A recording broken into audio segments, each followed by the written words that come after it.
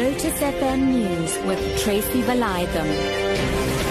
7 o'clock good evening. About 100 shacks have been destroyed in a fire in the Denver informal settlement in Johannesburg.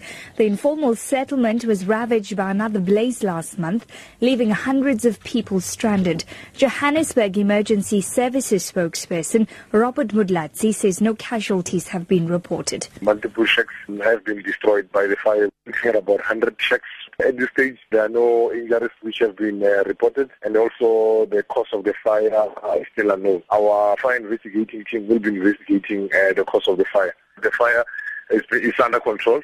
Social Development Minister Bathabile Dlamini says her department will continue to provide humanitarian aid to residents of the Masiphumelele informal settlement near Fishhook in the Cape Peninsula. She visited the area today after 4,000 people were left homeless by a fire over the weekend.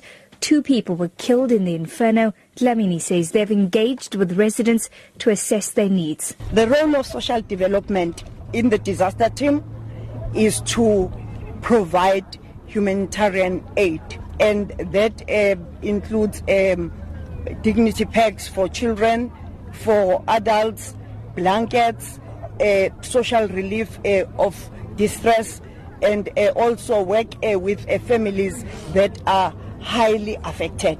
Deputy President Cyril Ramaphosa says South Africa wants to reduce the HIV infection rate by 90% by 2020 and ensure that every infected person has access to ARVs. Ramaphosa was speaking at a World AIDS Day service in Port Shepstone on the KwaZulu-Natal South Coast. To redouble our efforts to ensure that by 2020, 90% of people living with HIV know their status, that 90% of them are on treatment, and that 90% of those on treatment have suppressed viral loads. South Africans are now living longer, and fewer people are dying of AIDS and tuberculosis.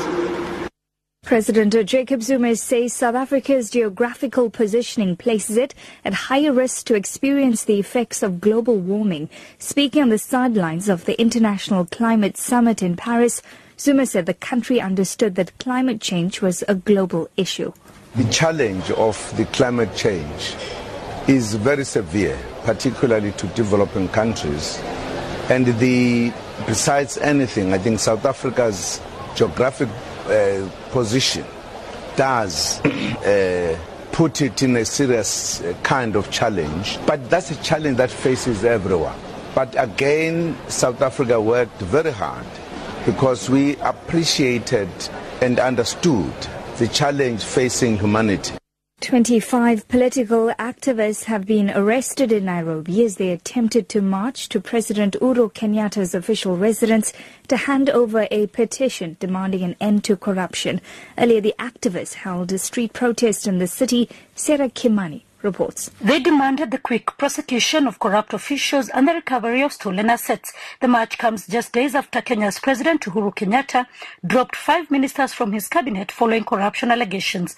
2 of them are facing charges in court over the same. It also comes just a day after the U.S. government announced that it had sanctioned 5 cabinet ministers and several high-ranking Kenyan government officials over corruption. The Kenyatta administration, which came to power in 2013 with a promise to root out corruption, is facing a challenge of fighting graft within its ranks, with most of those implicated being high-ranking government officials. Your top story this hour: about 100 shacks have been destroyed in a fire in the Denver informal settlement in Johannesburg. For Lotus FM News, I'm Tracy Valaydham. I'll be back with your final news update at 8.